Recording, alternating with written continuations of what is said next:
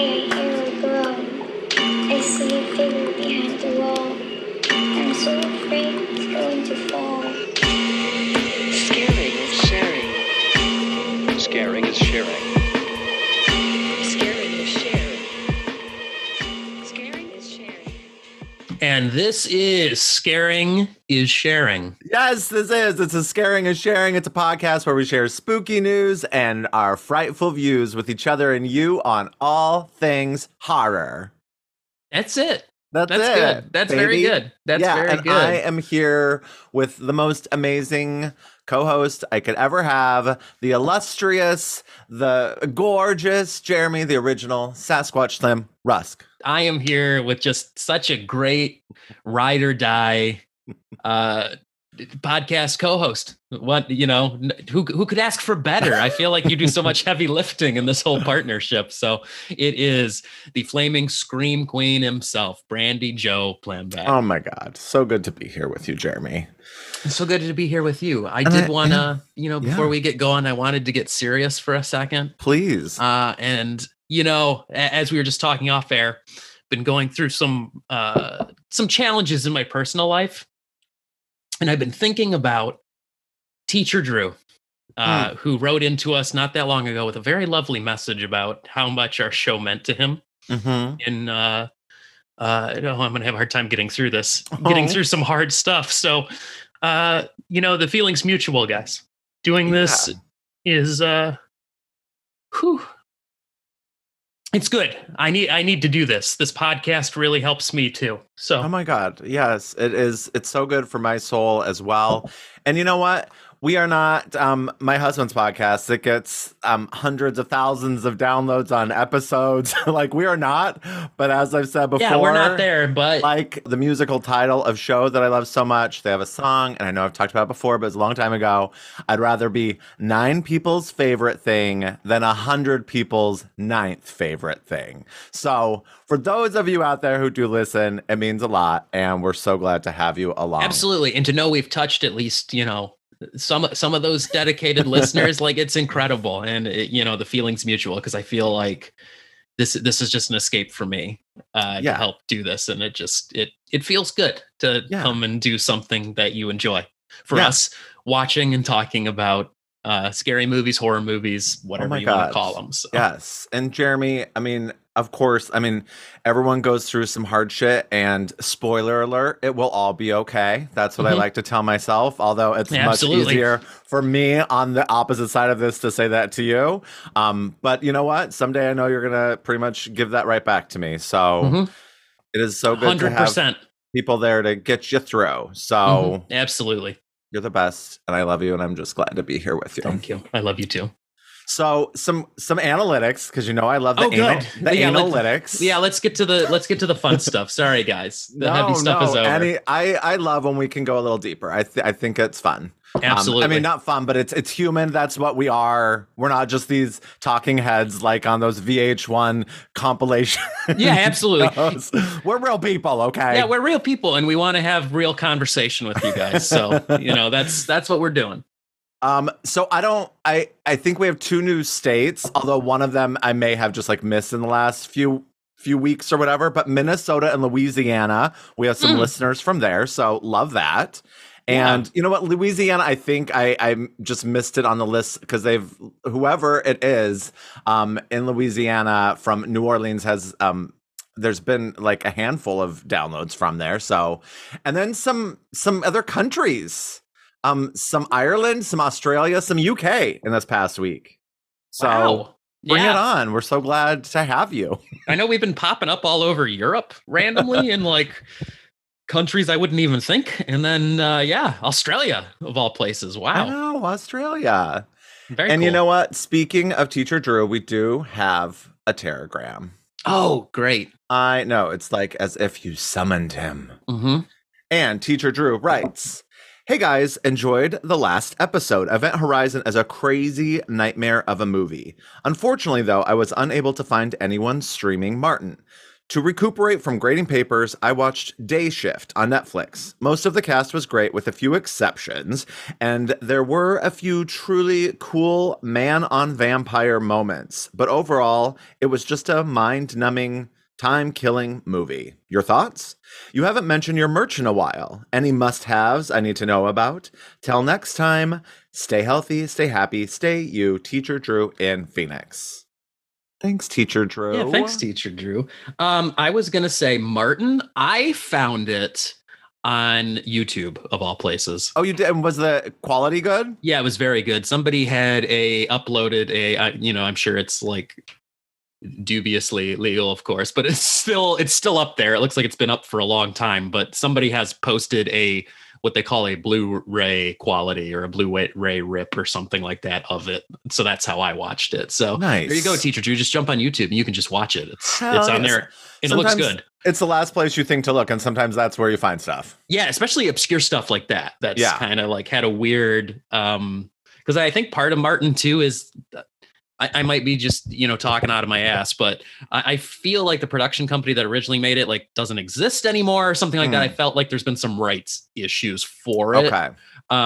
Where sort of like Romero's Dawn of the Dead, like it's been hard to come by in, like Blu-ray or DVD in North America now because there's some kind of problem with like the European company that controls it versus the US. Okay. So that one, that's hard to find in a, what do you want to call it, an official release format in the US. And I think Martin is affected by the same way because for like a minute, I think Romero was cutting deals where he was getting European companies to finance his movies. And then you had this weird split of like, well, there's North American rights and there's European rights, and one's trying to supersede the other as to who actually owns the movie. So, yeah. Okay. Now, have you seen Day Shift? My brother told me about it. He liked it a lot and said it was, dumb fun, essentially, was his summary of it. And I'm like, yeah, it looked like a crazy action movie, but, Yeah, with vampires, right? With vampires. Teacher Drew says there's some man on vampire moments. So I don't know what that means, but I like man on man. So maybe man on vampire is also kind of sexy.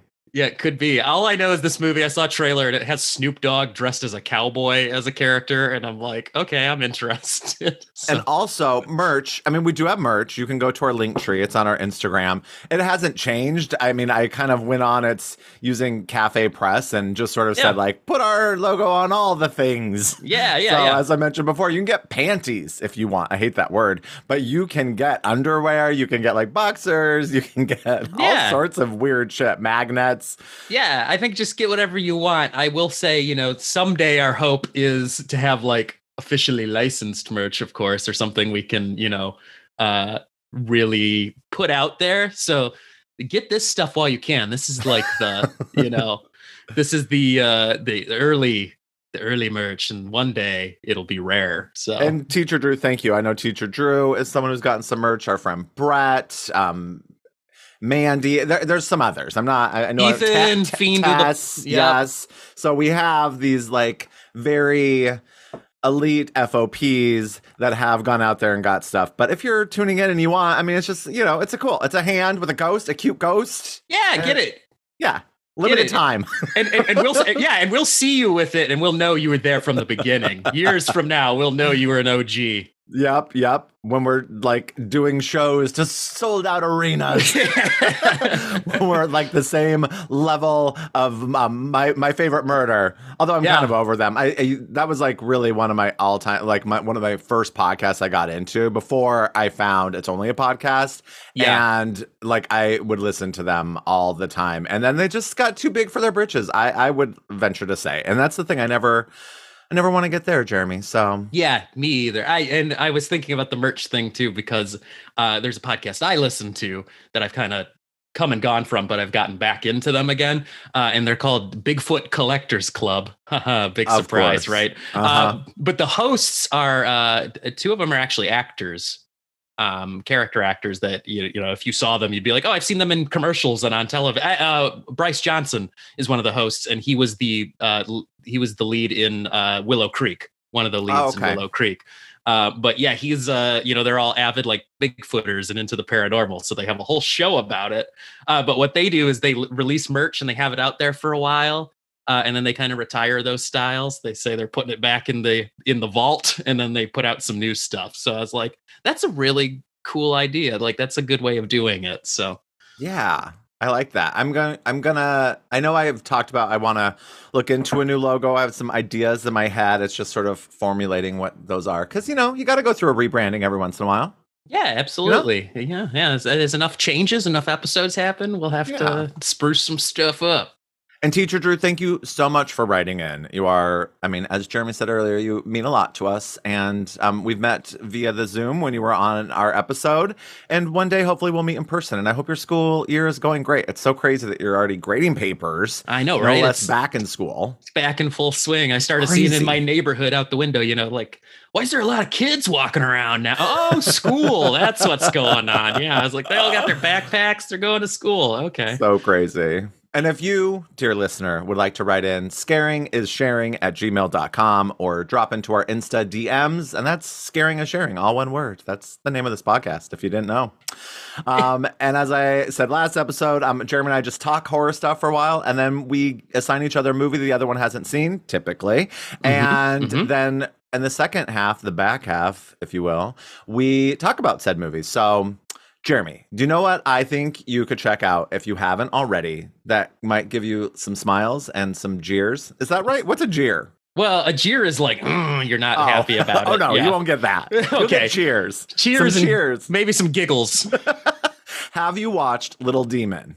Mm-mm. Have you heard of it?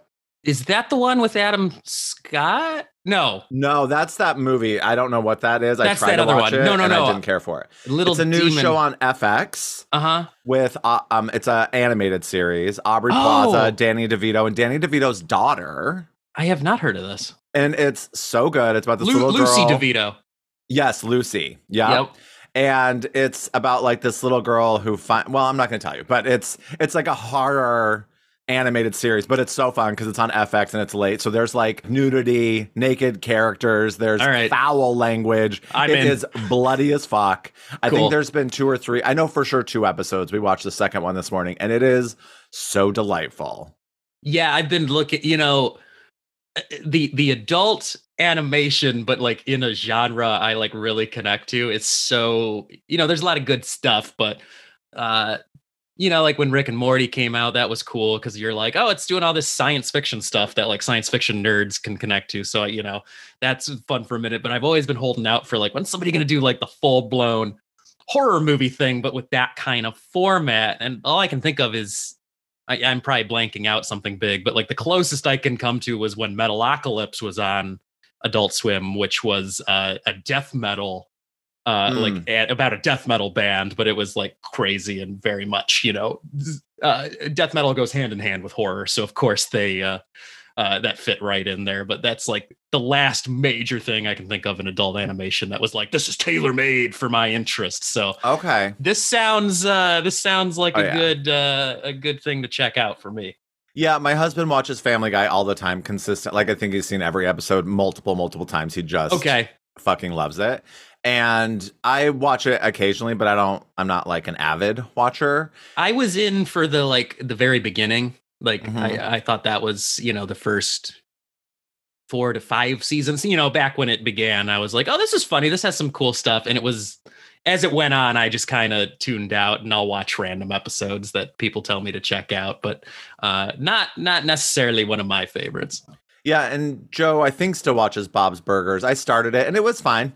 I just get a little bored because it's like just the same things over and over. And we watch The Great North, which I find very sweet. But I just am like, we have like 9 of them on our DVR that are just sitting there. Sure. Like, I'm never like, let's watch The Great North. But like, this feels like the first animated show in a while that I'm like, this is fun, and I want to keep watching this. Yeah, because of course, like The Simpsons is one of my favorite things, but that's like, it's still going. There's 30 something seasons. So crazy. Like the first 12 or whatever it is are where all the classics are, and that's all I rewatch all of those religiously and just really don't keep up until there's an episode, like if TV critics are like, you really have to watch this one, then I'll check those out. But yeah, it's I've been waiting. It feels like the heyday of in college. I watched Adult Swim religiously on Cartoon Network, so I saw those absurdist things like Aqua Teen Hunger Force and Space Ghost Coast to Coast, and watched all that stuff, and then the anime they put on there. But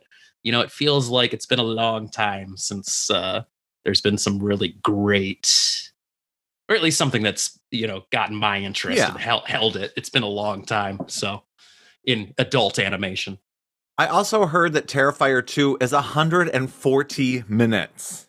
Yeah, I saw a blurb Oh that. my God. Yeah, I saw a blurb that the director said it's the War and Peace of killer clown movies.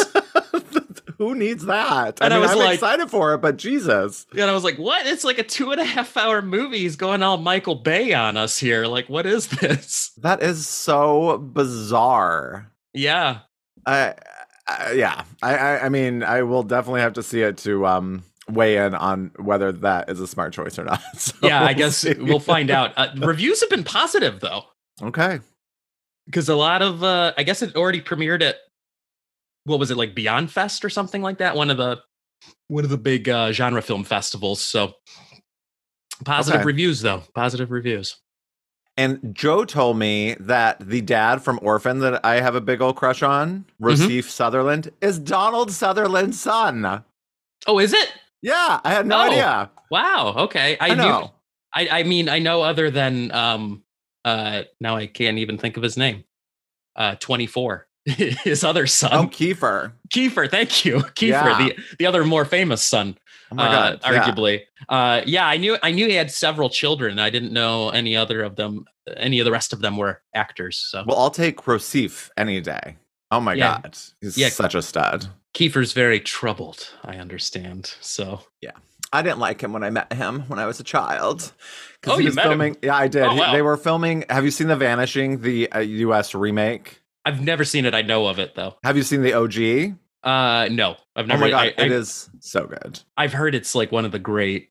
It's one of those, like, what do they call them? Greatest movie you've never seen. Like one of those where like it's very good, but it just has such little exposure and not enough play from people. So the remake's horrible. And Sandra Bullock was in it before anyone knew who she was. So she was there when I met him, and I didn't even look at her. You didn't even know who she was. Yeah, exactly. But there's this very famous tunnel scene in both of the Vanishings. But there's this tunnel outside of my hometown in Cody, Wyoming, that is like a mile long or something. Like it's maybe even longer. It's long. Like you hold your breath through it. Like you try to. Most people can't. I have been able to the last couple of times we've gone out, but it like you hold your breath so long that like you like are like turning blue in the face. Wow. So there's like 3 tunnels, and like 2 of them are short, and then there's a really long one. And so they somehow someone scouted and found this tunnel, and they came to film that one scene in like my hometown, and we went out to like meet him. And I was just like this weird chubby little, I don't know when that was, like that maybe the early 90s. So I was probably like 11, 12, and we went out to meet him, and he was sitting there smoking a cigarette, of course, like, when I was a child, and I was like, oh my God, so gross, cigarette smokers. And like I went up, and I just like I'm so embarrassed even thinking about it. I went up and like asked him like what advice he had for like getting into acting or something, and I don't even remember what he said. Okay, I just remember he seemed sort of like put out by it, because I'm sure all these like little Wyoming people were coming out and like oogling and ogling over him. Those aren't words, but and I just remember he was just sort of like, ugh. Yeah. I've read stuff that he's like a pretty, gruff and rough person to try and approach like in public from, things I've read online and people's stories. So who knows?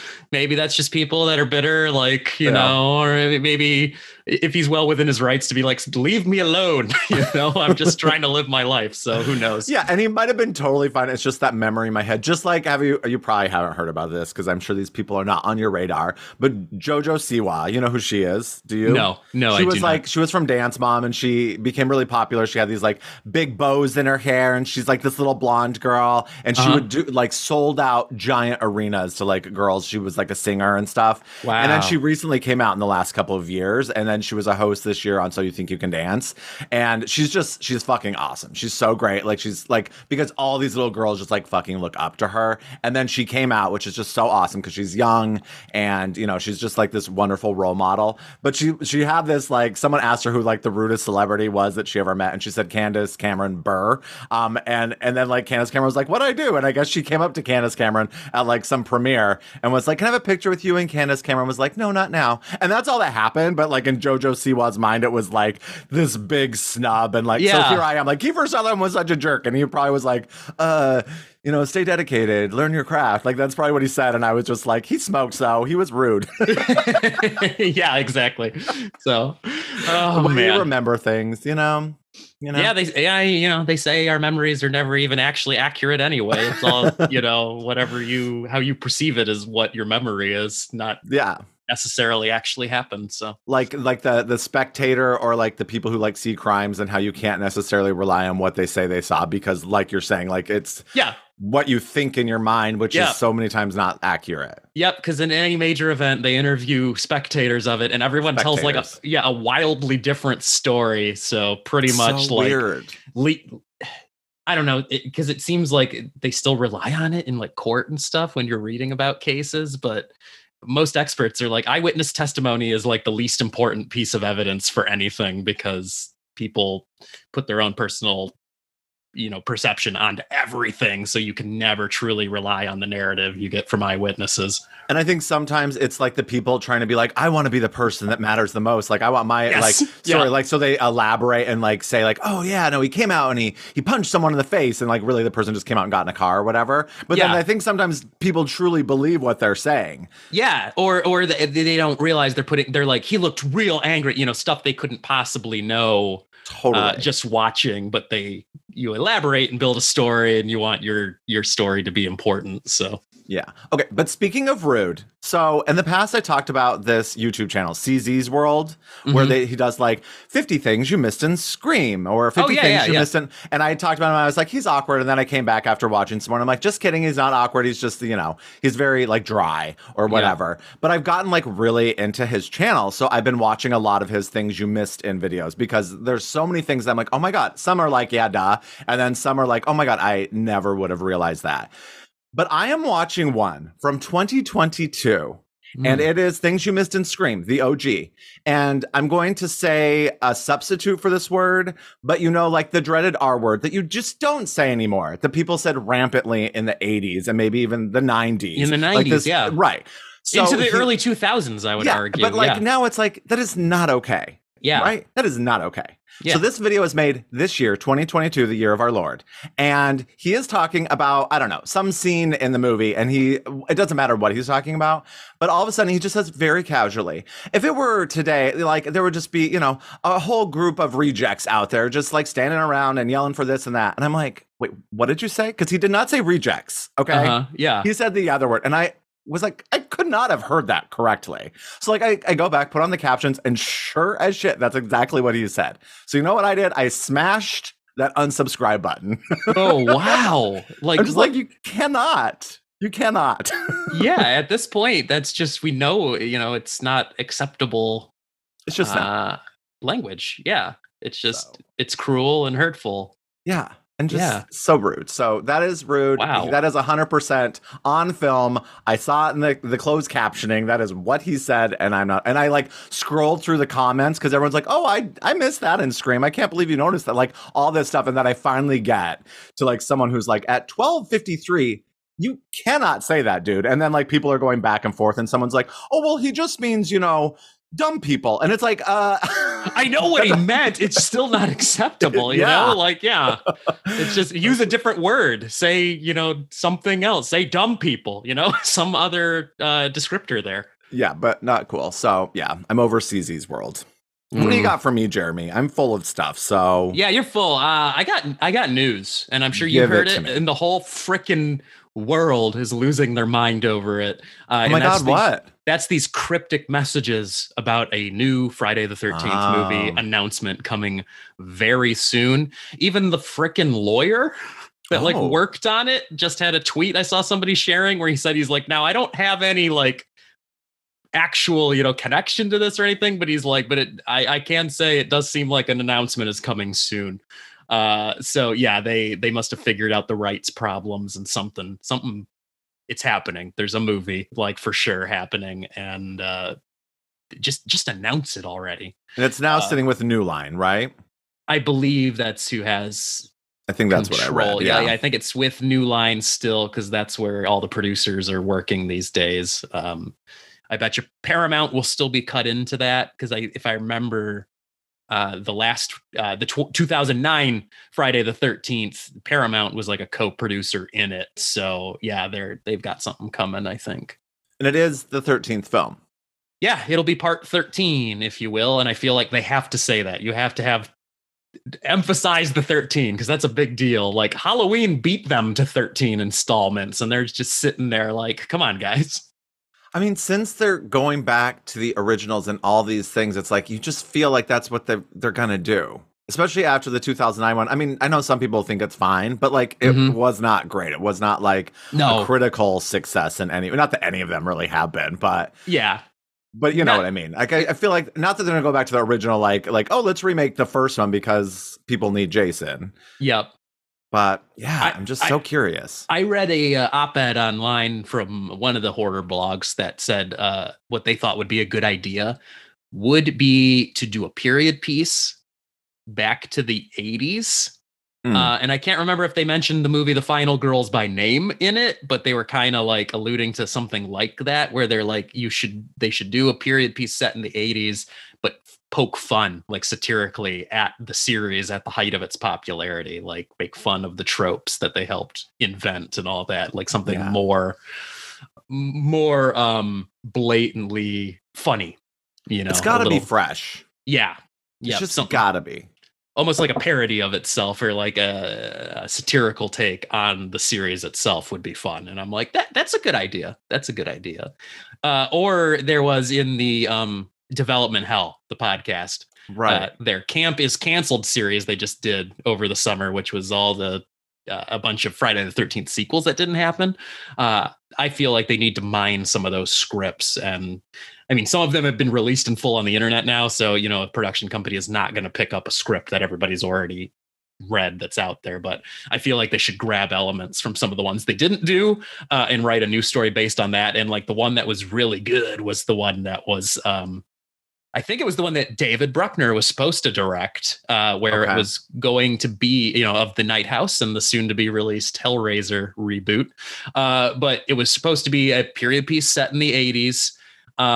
And yeah, Jason, at the end, they gave him a full blown, as they said, they were like, I think this is what Halloween Kills was going for at the end, with Michael's, confrontation with that mob, where they had a similar moment in that script at the end where Jason is full on Jason and just like massacres like the whole town. And you're like, yeah, something like that. And you have to go like real big and get some fresh new takes in there. Interesting. Yeah. I feel like that the remake, the issue with it is they just try to shove all these things in one. And I just don't want that. It just needs to have like a nice solid focus as opposed solid. And I think these legacy movies like this too, of these long running franchises, like the best thing you can do is to take it back to basics of what worked originally and try and build a new story off of that. So.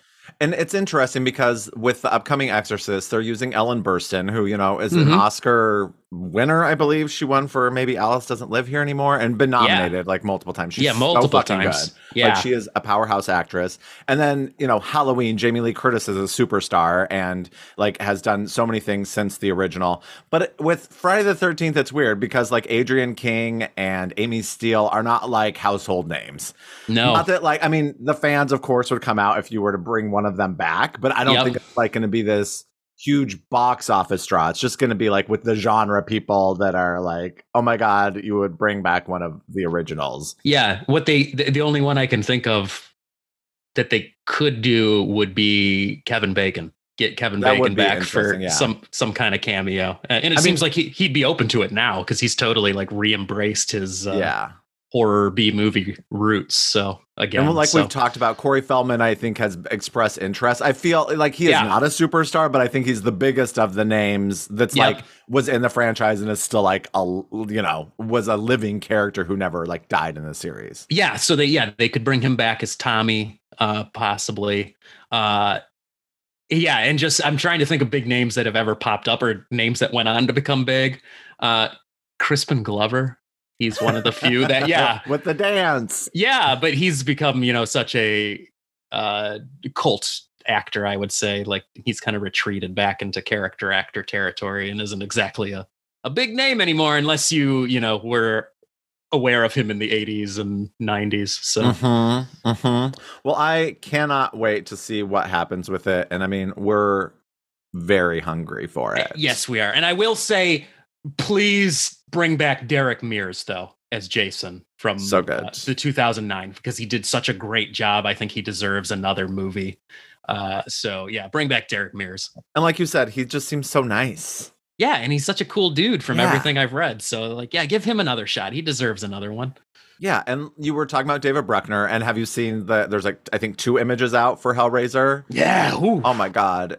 Pinhead looks so cool. looking creepy. I like it. And then that one Cenobite. You saw that one as well. Yeah, the new yeah. Cenobite, which what are they Mhm. calling it? They're referring to it as the Mask or something Oh, like that. okay. Yeah, and Mask is written all, fancy MASQUE and Yeah. the, like French European style, if you will. Now, what is So- that Edgar Allan Poe, The Mask of the Red Death? Yeah. What is Mask- that story all about? The Mask of the Red Death. That's oh man.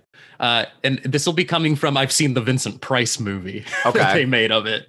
So most of my knowledge of it is from that. And it's like it's in medieval times while the plague is happening. I believe, from what I understand, red was a signifier of death back in the classical period of literature and things in the Middle Ages. But it's while the plague is going on, there's this wicked nobleman, some kind of intrigue with, I feel like he's got some maiden he's stolen away and the family wants revenge on him. But he's just this awful dude. And eventually death itself catches up to him. And yeah, it's a morality tale. Gross. Yeah.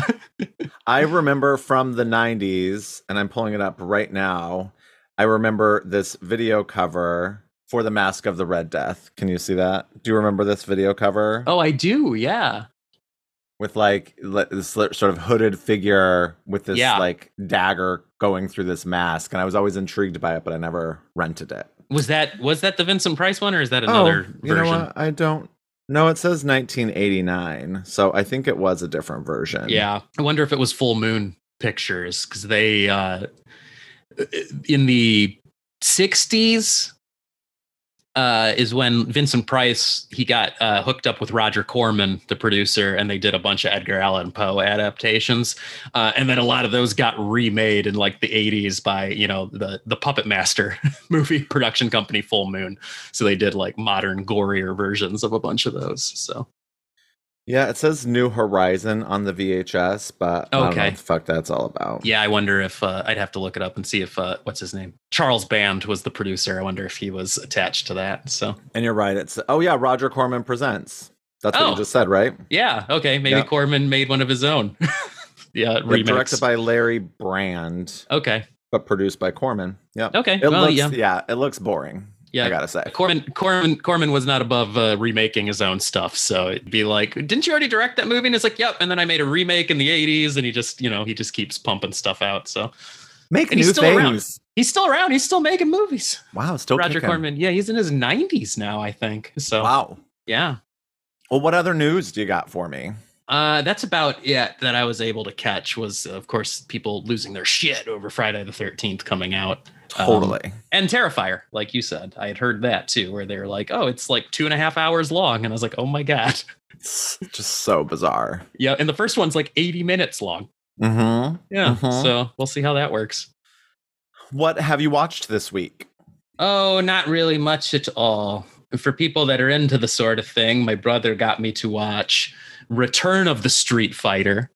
Oh wow. Which is a sequel to The Street Fighter, which is, a Japanese martial arts action flick with Sonny Chiba. He was like the preeminent star from Japan for that type of thing for a while, but they're gory, they're ridiculous. I feel like a lot of these martial arts movies from a certain era probably have some crossover with our listeners for their just their viciousness and the level of violence they used to put in them. So yeah, it was a fun watch.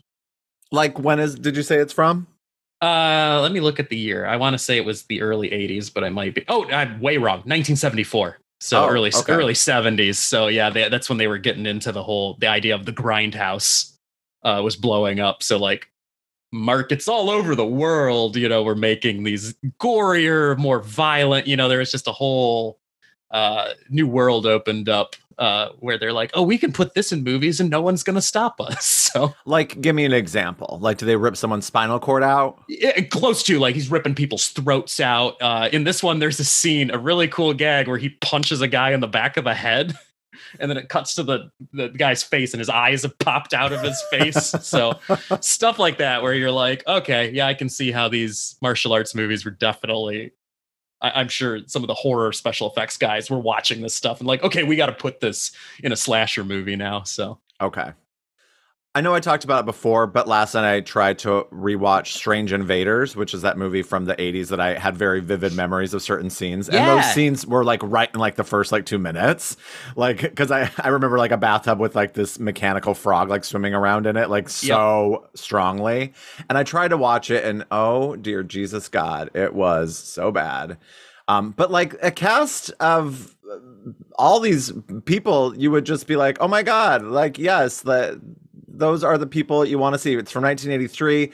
Nancy Allen, who I didn't even get to, like 25 minutes in. I think she was like first billed. I didn't even get to her. Oh, wow. Diana Scarwood from Mommy Dearest, who was just horrible. Michael Lerner and Louise Fletcher. Like, I mean, these people. Yeah. And Wallace Shawn, which is, the teacher from Clueless. I'm sure other things too. The Princess Bride, right? Yeah, Princess Bride. Carol Kane's husband. Like a tremendous stage actor. Like he's very famous, just so good on stage. Yeah. Oh yeah, and Young Sheldon. That's what he's on like currently. So yeah, I mean, all these people that you're just like, oh, this should be good, and nope, it is rough waters. I have that movie on a DVD. I've never actually watched much. I've never watched the whole thing. I've tried it a couple of times, and it's like kind of boring. Because I have it's on a double feature like disc with Tobe Hooper's Invaders from Mars, which is the reason I bought that disc, because that was the only way at the time to get a hold of that. Which is also I would say that movie is a so bad it's good movie. Like, it's ridiculous. And then I tried to watch Strange Invaders and I'm like, this is not keeping my attention.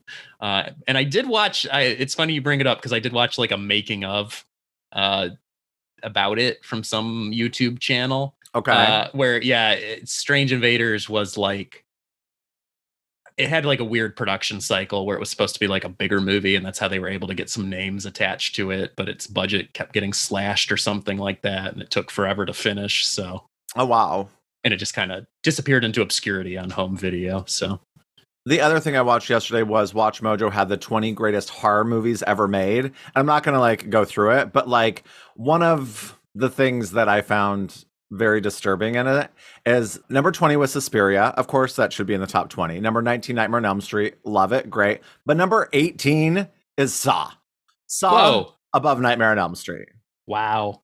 And I mean, they put some of these on there to be like, this movie spawned a whole generation of movies, which I get with Saw. It sort of started the torture porn. So like, I get if you want to put it in there, but not above Nightmare on Elm Street or Suspiria. Okay. Yeah, seriously. Like, and then Blair Witch is not in there anywhere to be found, which should be for the fact that it spawned found footage. Yeah. I mean, I didn't create it, but it propelled it. Yeah. It created a whole new like era in horror film, like its impact on the early 2000s. And then that lasted for a long time. They're still doing found footage movies that are directly ripoffs of Blair Witch. So, it hasn't gone away. Yeah. So check out that list if you want. There are so many good movies and so many that you're like, yes, yes, yes. You know, the top 10 is all very good. Yeah. But yeah, that was the one that I was like, no. Yeah, and No, no, no. that just made me think too that I saw that ad where Shudder has a new countdown, list series coming out soon. It's the 101 scariest movie moments or something like that. Where I'm like, No. are you guys you're aping what Bravo did all those years ago?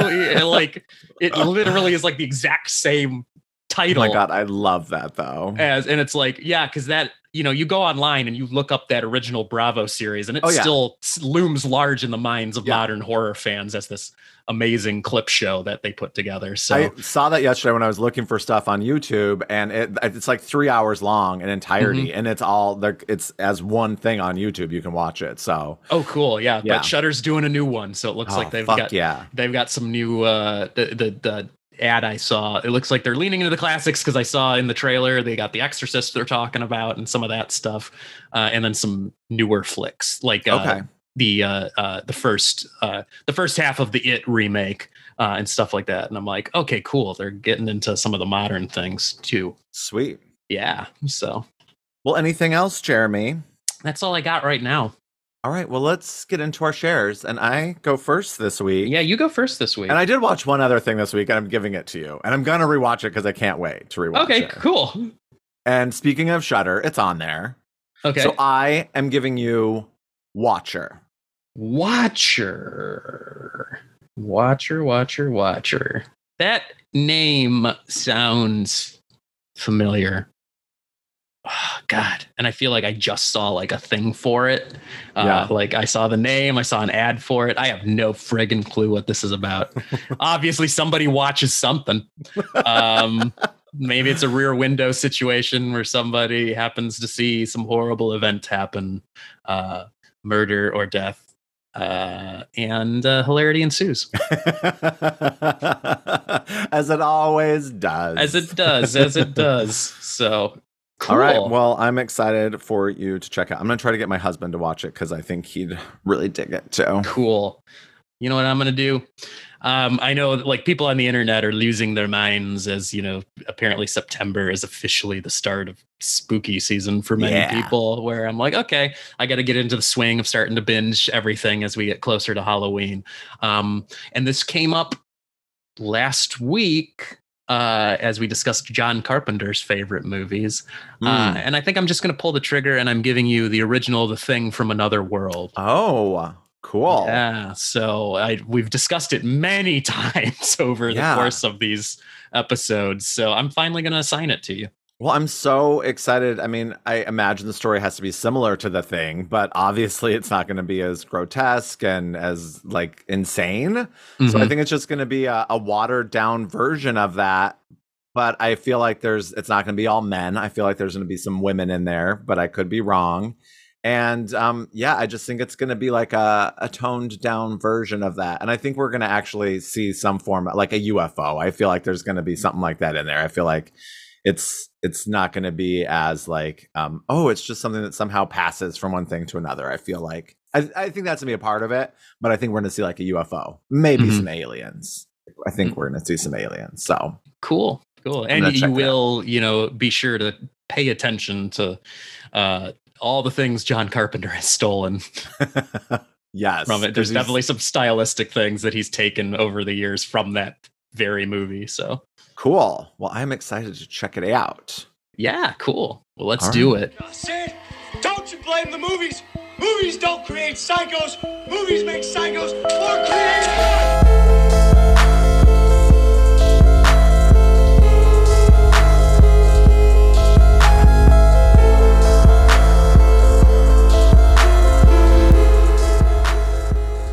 This is the part where we talk about movies. Yeah, it is. More movies. The specific movies that you see that this episode is titled, probably partially why you clicked on it to begin with, maybe. Yeah. Who knows? All right. So my assignment to you is first, and that is Watcher from 2022, directed by Chloe Okuno. And the tagline on Letterboxd is "Evil wants to be seen. And the description is, as a serial killer stalks the city, Julia, a young actress who just moved to town with her husband, notices a mysterious stranger watching her from across the street. Okay, so I was going to lead in with a joke. The other night, my brother and I watched this movie called Watchers 2. And I was going to be like, I watched that instead. So I'm going to talk Is it about that like movie. a sequel to the Corey Haim movie? It is a sequel to the Corey Haim movie. I've never actually seen the Corey Which is Haim Dean movie. Koontz, right? Which is Dean Koontz, Watchers, and apparently Watchers 2. Because my brother like remembers these movies being on TV all the time when we were kids, but I like don't remember them at all. But Watchers 2 is not really a sequel. It's just another remake of Dean Koontz's original novel. Weird. This one is apparently truer to the book than the first movie was, but it's Roger Corman produced. It's got a big silly rubber monster in it. It's so bad it's good, but I digress. I was just going to say, I watched that instead, and we're going to talk about that, but no, I watched the correct movie. And I have to say, I was pleasantly surprised by this thing. Like, you didn't know anything about it, so what do you mean pleasantly surprised? Well, I mean, all Do you together. think I'd like, give you something crappy? no, I mean, I'm on trial here. Oh no. In that, like, I didn't know what to expect, but Sure. I enjoyed the ride. Like, I kept thinking this was going to be something else. Like, knowing absolutely nothing about it, there was little things and bits and pieces that would happen where I kept thinking the movie was going to zig or zag in a different direction, and it never really did. But I was still satisfied. Yeah, I fucking love it. I love Micah Monroe so much. I just Yeah. love her. I love how much genre stuff she does. The only thing I've watched of hers that I didn't like, but she was good, was that Quibi show, The Stranger, which is just so crappy. But I think she's just so good in this. But I'd watched it the night before we recorded, and then I gave it to you, and then I watched it that night with Joe. So like I watched it twice in 24 hours. Holy crap. And Joe was like, meh. I was like, oh my God. Come on. And I just knew it. I could feel it the whole time we were watching. Like we've talked about when you are watching something with someone and you just know they're not like loving it like you did. Yes. And it's a female director. I love that. She directed a segment of VHS 94. I don't know which one, but Mhm. I didn't love that as much as everyone sort of said that they thought it was great. And I have to say, I do love Bern Gorman, who played the titular Watcher. Yeah. So creepy. He's such a great character actor too, because he's in a bunch of normally supporting role, but I feel like he's the kind of guy that somebody give him a fucking lead already, because he's good. He's a really good actor. So yeah, make him a lead in something. Yeah, because it doesn't feel just like this Rear Window ripoff. It's, my fun game. I find it's like as if Rear Window, It Follows, and Lost in Translation had a baby. That's what it feels like to me. Yes, it does. Yeah, that's perfect. Like, I love that anytime that there is, something not spoken in English, we don't know what it is, so that we really are in that same headspace as she is. And I think it, like you said, it sort of defies expectation. Like, you're pretty sure you know where it's going, and then you don't. And there are definitely, like, I was like, oh, I have this figured out. I know exactly what's happening. And then it wasn't that. And Exactly. I just think that there's some amazingly, like I said, I watched it 2 times in 24 hours. And the second time I was just as into it. And it really just speeds by for me. Like, I find the time just flies. I'm like, 90 minutes? What? Like, it just, like, I'm always intrigued. I'm always interested. I'm always invested. I'm all the eyes that you could be. All the good eyes. Yeah. And I will say, with your little game too, like when I finally finish writing a script, I'm going to have you read it and then you tell me the movies you think it's similar to. And then that way I'll have my pitch ready, because that's what they like, in those Hollywood producer types. They like to hear, like, tell me what movies this already exist that this is similar to, so I know how to, like, put this thing together. I have one, like, such a tiny, like, nitpicky thing. In the very beginning, when they're in the cab, her hair is kind of crimped, and then they get to the apartment and it's just like straight. And I'm like, are these different days? And I, like, the second time upon watching it, I'm like looking, I'm like, okay, her hair looks like crimped or like curly, and then it's just not. And I have some issues with that. Where's that continuity, person? the second movie where Micah Monroe walks out of a movie theater showing Charade. Is it? Because that happens in It Follows, too, at the Redford Theater. Oh, and it was Charade? Yeah, Charade. Okay. Isn't that so funny? Like, how That's- random. Well, I do know, I looked up that Charade is in the public domain, so that could partially explain it. So you don't got to pay any money to use it, pay anybody to use it in your movie. So that kind of makes sense. Yeah, I want to see it. I've seen parts of it, never Okay. seen the whole thing. I didn't know it was like, since in It Follows, they leave, I think, before it even begins. Mhm. And here I was like, oh, I always thought it was like a comedy, like a romantic comedy. It's when you look it up, they bill it as like a romantic comedy mystery, but I'm like, the comedy is very dark from what I remember because it's more like a borderline noir film. So Okay. I also find this like such a fun companion piece to It Follows because there are like, I don't think that they're like, you know, very similar to each other at all, but there are definitely like that whole thing of being followed and following. And thematic elements. thematically, I just think it's Yeah. fun. And with her being in both of them, it just makes it fun. I like that. And there's something kind of spoilery I want to get into because I think it's really like coincidental. Okay. Well, we're going to try something new. We're trying Okay. something new. And I am going to put in the notes below, the podcast notes, where to go if you want to skip ahead to the next movie. So if you'd like to go to the next movie, look in the notes. It will tell you what time in the podcast to go to. Okay, because I want to. It's hard not to talk about spoilers, but I highly recommend this movie. Shudder, go watch it, and I want to know what you think of it. I know lots of people have already reached out to me. Nico, Oh, I wow. haven't listened to it. It's only a podcast yet, but I know they cover it. I think they like it. I can't remember if Teacher Drew mentioned it or not, but I've had so many people mention it to me. I'm like, fine, I'll watch it. Okay, And here we go. So here we go. Spoilers.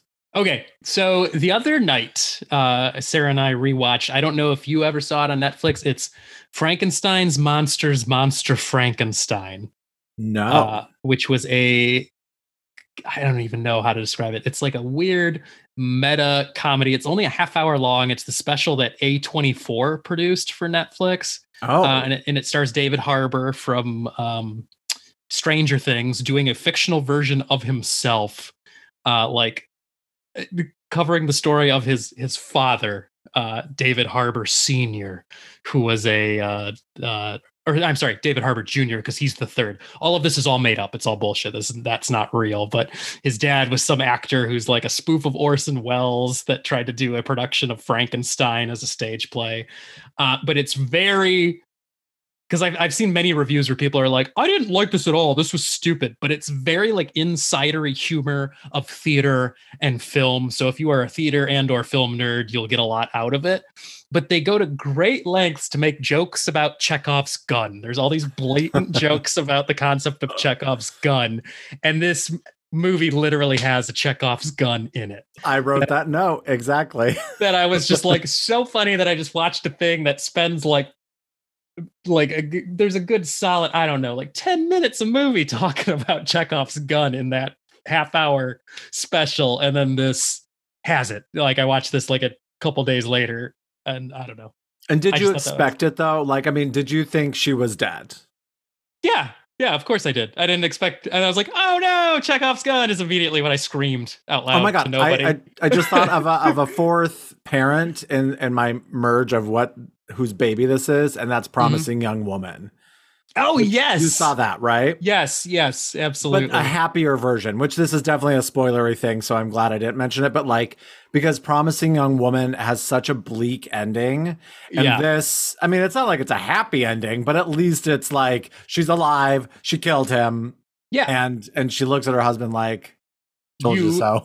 What an asshole. What a like dick. the husband. Yeah. Also, I thought this was going to be a vampire movie. I want to say With that. a little vampire. Yeah, because it's like, oh, they're in Romania. She shows she buys the little Dracula figurine, and I was like, is the twist going to be like a vampire? Are we going to see some supernatural element in here?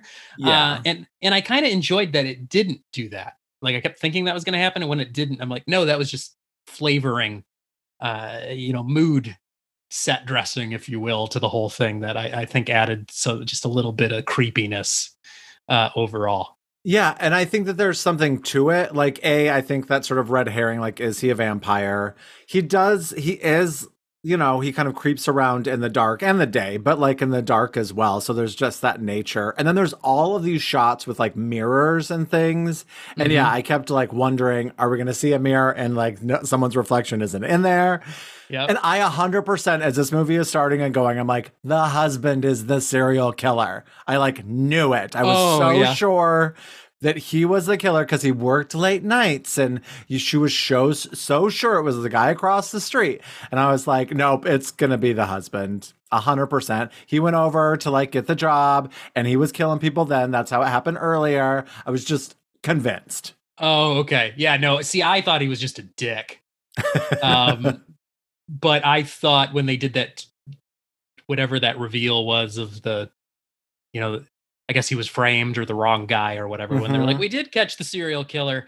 I totally thought, oh, that's going to be a quirk of the movie, is that like, nope, she was totally wrong. And this guy, I didn't think he was necessarily going to be innocent, but I thought he was just going to be a different type of creep where like in the story was going to take another twist in a different direction. But no. And I love in her friend Irina, the neighbor, you see it a couple times, but she has like a head on a shelf, like a statue-ish thing of like a head, and then her head is removed.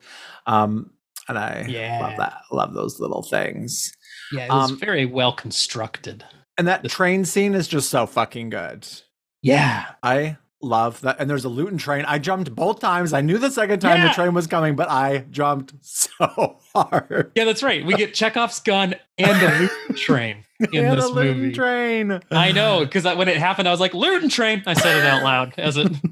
And I found I like Googled it, Luton train watcher Micah Monroe, and there was someone who mentioned it because I was like, surely someone else has to have realized this, and they called it out. I think that's going to be a running thing now. Chekhov's whatever and Luton's whatever in everything we watch now. So yeah, I just find it a very well-crafted movie. Like I said, it doesn't ever feel slow to me. It just moves right along, even though it isn't like fast-paced. I wouldn't say that. And this is her first feature, right? The director? Yes. Yeah, because okay. She only did a segment in one of the VHSs. So yeah, like what a strong first feature. This is one of those cases where like I would have sworn this had to have been done by, some already established director that, this is their millionth movie or something like that. But what a strong start. And don't you always wonder in those scenarios, kind of like with Ari Aster and like Toni Collette with Hereditary. And I know Toni Collette, I believe, is like talked about when she got the script. It was like the most, she was just like super impressed with the script. But it's just like how, and I mean, Micah Monroe is not Toni Collette, but like, I'm just always so curious when there's these new directors and how they get the people that they get. And how much convincing does that take? Is it all in the script and that they read it and they're like, this script is fucking good, I'm going to do this? Just always so curious. Yeah, me too. Absolutely. Because I feel like whenever I write stuff, I'm always like, this is the worst garbage anyone has ever put to paper. Like, no one would want to read this thing. So I don't know how those people blast through that and then somehow make a masterpiece. I don't know. And I'm not a fan of Rear Window-y type things. Like, I think Rear Window's fine. Sisters kind of has that, and I didn't like love Sisters. I think that's fine. But I'm not a big fan of like that, ooh, you see something across the way, and then it's like you're trying to convince someone. And this was sort of like in reverse. Like, she never sees anything happen, which I appreciated, thinking it was going to be a Rear Window ripoff sort of thing. And there's that. And then you're just so frustrated because I was like, surely with a female director and in this day and age, she's not going to be wrong. She's not going to be hallucinating all of this. Like, she's got to be validated. It got to be validated. It's like, it got to happen. But then like Promising Young Woman was so frustrating because even though she like ultimately had her comeuppance, it was in this very bleak way. And here I was just so energized and I was so invigorated at the end when I was like, yes, fuck yeah, that's the way to end a movie. And I hope the next scene we didn't see is she shoots her husband. I hope she does. No. Being a dick. At least in the like right in the leg or something, he'll survive, but yeah. That's for not believing me. That would be my addendum to the script. Oh, and also, I don't know if I would hope surely they shot on location in Bucharest. I didn't double check that, but I want to live in that world. I was just like the city itself was just looked so beautiful and inviting the way it was shot that I'm like, I want to spend some time walking around here. Yes, it did film in Bucharest. Well, good job, So Bucharest, there you because I want to come to Bucharest now, because I just was like, what a cool looking city. I'd want to spend some time there. For sure.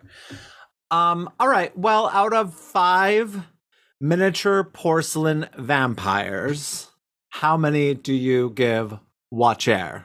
I'm gonna give it 4. I am gonna give it 4.5. Whoa! I know. I loved it. And I'm just sad that my husband didn't love it because I loved it. So there is a scare of approval.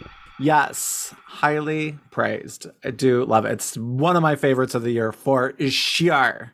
Yeah, that was good. Yeah. All right, bring it on to me. Okay. We're moving on now to The Thing from Another World, the inspiration for John Carpenter's The Thing, which is the tagline. The tagline on Letterboxd is "Look out, it's the Thing." And the description is: scientists and U.S. Air Force officials fend off a bloodthirsty alien organism while investigating at a remote Arctic outpost. And I was going to say directed by Christian Nyby, but many would argue that this was ghost directed by Howard Hawks, the producer. Oh. Yes. See, and I thought this was going to be all about Anne Heche, so I was very surprised. Because she was in Another World, the soap opera, and I thought it was all about that. The Thing, it was about her parents. Watcher 2 and The Thing from Another World. Yeah, The Thing from Another World. Oh my goodness. Apparently she was very good on Another World. I think she won an Emmy. I think she played like twins or something. I don't know. My husband talked about it on his podcast, Three Funny Ladies. Oh, sure. Yeah. See, I'm only familiar with like her horror output. Yeah. Yep. Obviously. Obviously. So this is fun. I liked it. There's so many fucking people in it. Like so many characters. Okay. I have to make a confession. I've seen this movie about a billion times through my life. Like this is a favorite of my parents. Like literally, how many do you think you've seen? Probably easily like 100. It's probably closing in. Okay, maybe not that, but dozens. Dozens of times, because this is like one of my parents' favorite movies of old, definitely like every single Halloween this would be playing on the Rusk household TV at some point. My parents loved this one, so I grew up on it.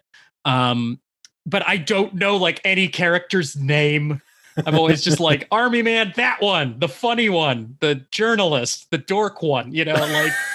And then there's the hot one, okay? There's the one with the dark brown hair who is so dreamy. The hunky one. Oh my God, the hunk one. Yeah, see, I don't know anyone's names or anything. There's the crazy scientist. Like, they're all just kind of like archetypes. But it works. It doesn't ruin your enjoyment of the movie because that's not what's important. Like, it's just the way the story unfolds. The important part is the plot of this and how it unfolds. So yeah, it's every time I rewatch it too, I'm like, yep, still don't know any characters' names and the dialogue is so fast paced too. Like every time I rewatch, I feel like I pick up on a new thing that I forgot about or, just overlooked the last time in the dialogue because this movie's packed with dialogue.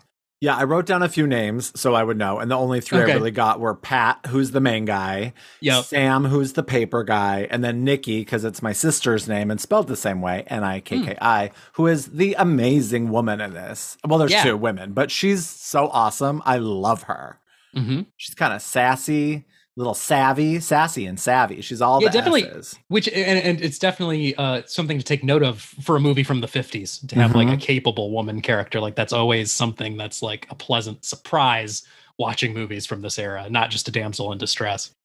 And I went back and I started watching the 80s The Thing last night. I didn't make it very far because I was very tired, but I just wanted to see how I knew how it started with the dog, but I didn't remember the spaceship in the beginning. So it was interesting because and I don't remember a lot except for like the craziness that happens with the guys. But then I watched some sort of like comparison between this and the 80s one, the two of them, and sort of like the side by side shots of things that are similar or like a little bit of a back and forth. And so it showed some things that were similar. And I didn't remember some stuff from the 80s one. So I'm excited to rewatch that. But then I also watched a thing about the short story, and which is called Who Goes There? Who Goes There? Yeah. Which sounds like it's much more like the 80s version than the 50s version. Yes. Yeah. This from what I understand, that was a big change they had to make because they were just like, we do not have the special effects or the capability to create like a metamorphosizing monster. So when they wrote the script for this movie, the conceit was that they were just going to keep the monster hidden a lot of time or try and only use it sparingly. I just, that element though is what makes the thing from the 80s so fucking good is you don't know who to trust. You don't know who is infected or whatever you want to say. And here it's like there's the thing and there's the bad doctor. And you sort of like know early on that the doctor is like going to defend this thing or whatever. So I don't know, that's what I love. I love that extra layer of creepiness and paranoia so much more than just, oh, there's the bad guy and the secondary villain sort of thing. Yeah, which is definitely one of those cases where that's why I would say this is a example of remake is a superior film to the original, even though the original's still a pretty damn good movie for its genre and time and place when it was made. But John Carpenter's remake improves on everything that they couldn't do from the original short story. Apparently also there's a full-length novel version. I guess the writer, he had originally written it as a full novel, which was titled Frozen Hell, but couldn't get it published, and for some reason was able to get it done as a short story instead. And then it was like only within the last decade or so, the full version was published finally. So you can get the full length novel, which I understand is, generally John Carpenter's movie hews pretty close to the original version. Do you know where the term boogeyman like started, where it originated from? Not totally. I feel like it's from England originally, but I'm not English. Sure. Yeah, I think the it boogeyman. is. Yeah, the boogeyman, I believe. Yeah, I think it's some kind of English term for like a ghost or a monster or something like that. Because since you talked about, the things that John Carpenter sort of took from this, aside from remaking it and putting it in Halloween, the sort of like how the thing is sort of, but then they call him a boogeyman in ice. And I was like, oh, well, how about that? Yeah. And they call him the boogeyman. Yeah, absolutely. And everybody talks about, of course, the fact that like, oh, John Carpenter loves this movie. That's why he petitioned to be the director of the remake. He spent years trying to secure that project. But nobody talks about like, yeah, hello, Halloween borrows a lot from this original movie too. Like the design of Michael Myers, like being the jumpsuit, the alien wears a jumpsuit, just like, Michael Myers does as a silent, unknowable, assassin stalking around in the dark. Like it's absolutely Halloween, and Halloween too. 100% Halloween too. Yeah, when he gets lit on fire, you're like, that is totally from this movie. It's absolutely from this movie. So yeah.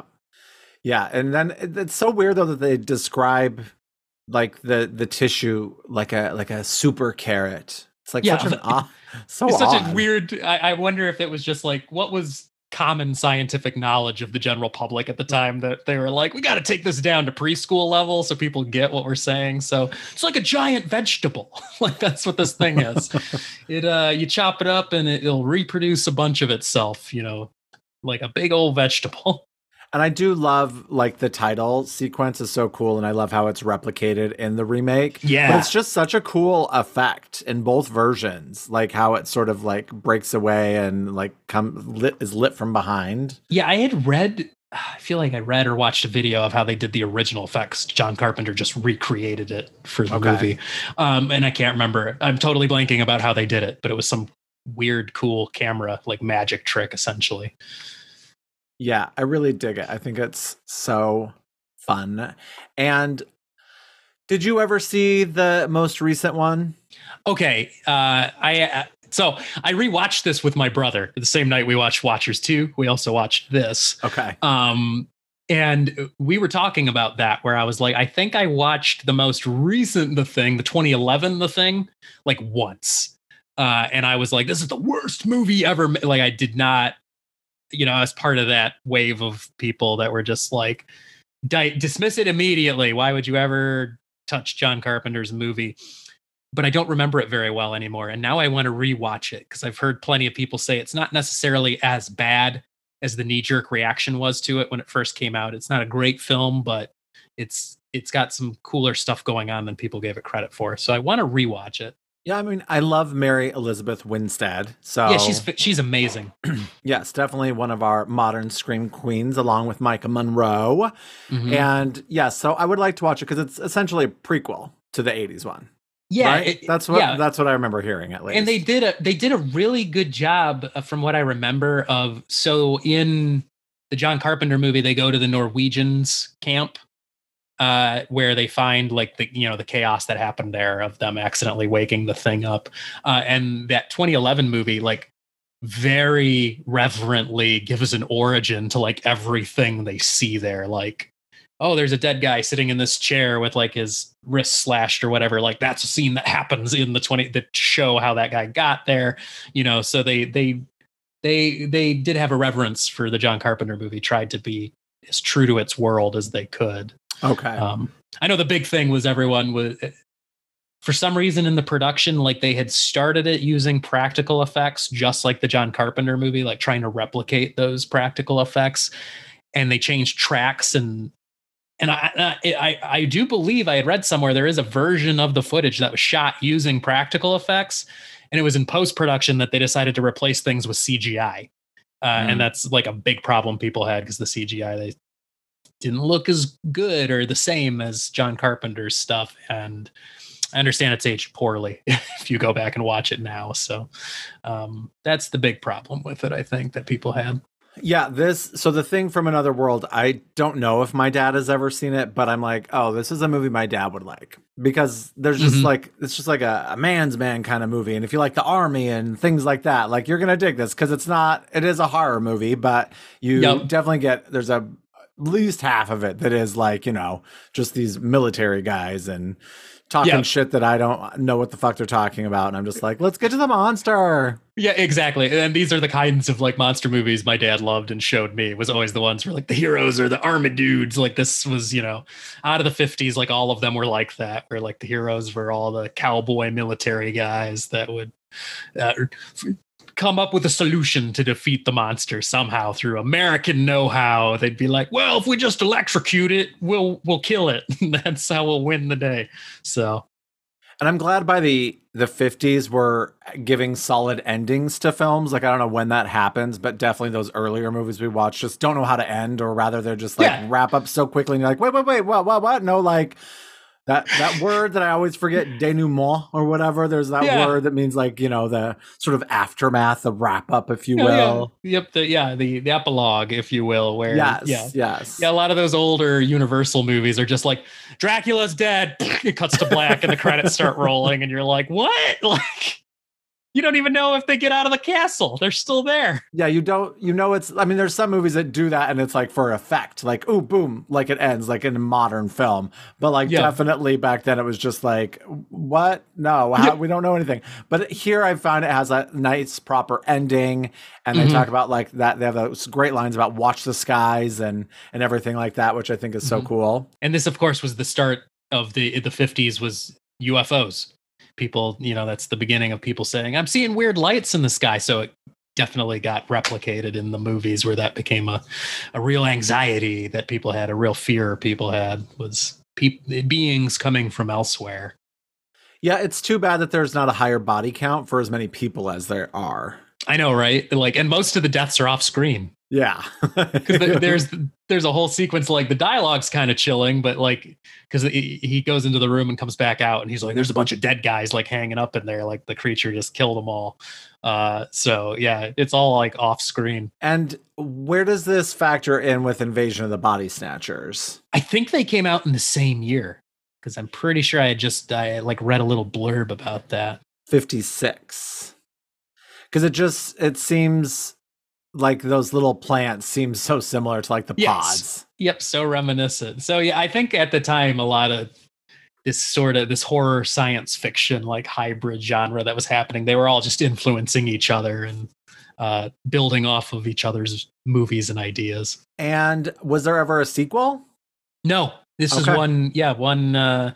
A lot of, now that I think about it, a lot of these in the 50s, they were just one and dones. Like they kind of had moved on from the idea where like Universal really capitalized on that in their heyday in the 30s and 40s, where they were like there's going to be a bunch of sequels to Dracula, a bunch of sequels to Frankenstein. Like they just kept doing it where for a while in the 50s, that was just one and done stories, a lot of things that were similar to each other. But when I think about it, like all of them have been remade though. That's kind of the thing. Like most of these big ones from back then got remade, or at least like were an inspiration for something that came later. So it's just cool that John Carpenter obviously has a strong love for this and really took some of the things from it, but then goes back to the source material and really dives into the stuff that makes it. I mean, I haven't read it, but the storyline that makes it so cool. And then did his own thing, which was like a nice mash of the two. Absolutely. I love that. Yeah, very cool. And I'm still like, haven't you told me that like the 80s version was like not well received, like not well reviewed when it came out? Yeah, absolutely. When it came so out, weird. Critics did not like it. And best I can tell, like I remember reading something about the notion that it came out against E.T. Like The Thing, John Carpenter's The Thing and E.T. came out the same year. Okay. And people were just more receptive to like friendly aliens. We're done with killer aliens. So it kind of languished for a minute before everyone was like, wait a minute, this is like one of the best movies ever made. And that's like, you know, how everyone remembers it now. So yeah, it's classic. I've only seen it in entirety once. Really? But I've seen the clips so many times in Terror in the Aisles that I just knew so many things that were going to happen. And then the sort of chest bursting open scene, I had not seen that. And then I was watching one of those clip shows and they showed it. So I knew it before I watched it. And that would have been so great the first time you watch that movie. Mm-hmm. Oh my God. It's one of my favorite moments to watch new people react to. Because I've done it a few times over the years, met someone that's like, I've never seen John Carpenter's The Thing, I've heard it's good, and then okay, we're watching it, and then I wait for there's certain moments where I want to see their jaw hit the floor when that, you know, certain scenes happen, and that's the big one. So yeah. And what movie did we watch where there was like an homage to like the spider, the head spider? There was something we watched. Does that not ring a bell? That sounds familiar. I feel like it was something we saw in the theater. Yeah, now I'm blanking. Yeah, it's going to have to come back to me, but it was a definite homage to this. 100%. Not this, to The Thing, John Carpenter's. John Carpenter's The Thing, and I can't remember what it is now. That sounds super familiar. Me. Oh, well. Yeah. All right, well, I was happy with it, so thanks for giving it to me. I'm glad, and I know with these older movies, I definitely run a risk of either you'll be totally alienated by it or enjoy it. So out of 5 flying saucers on ice, how many do you give it? I'm gonna give it 4. Cool, me too. Wow. You are giving it 4? I thought for sure you were gonna give it a 5. I would go higher, but like and see, I fluctuate. I'm subject to change with my ratings, but the one thing with this movie, every time I rewatch it, it's slower than I remember it for some reason. Like I remember all the action scenes, and then I realize it's a little bit slower paced than I remember it every time for some reason, where I'm like, oh yeah, there's a lot of talking before they get back to the monster in certain sequences, but still a good movie. Just and I want to give some latitude to John Carpenter's, because I was just talking about how it's a better movie. That's a 5-star movie. So I want to give some latitude to that one. So 4 stars. Another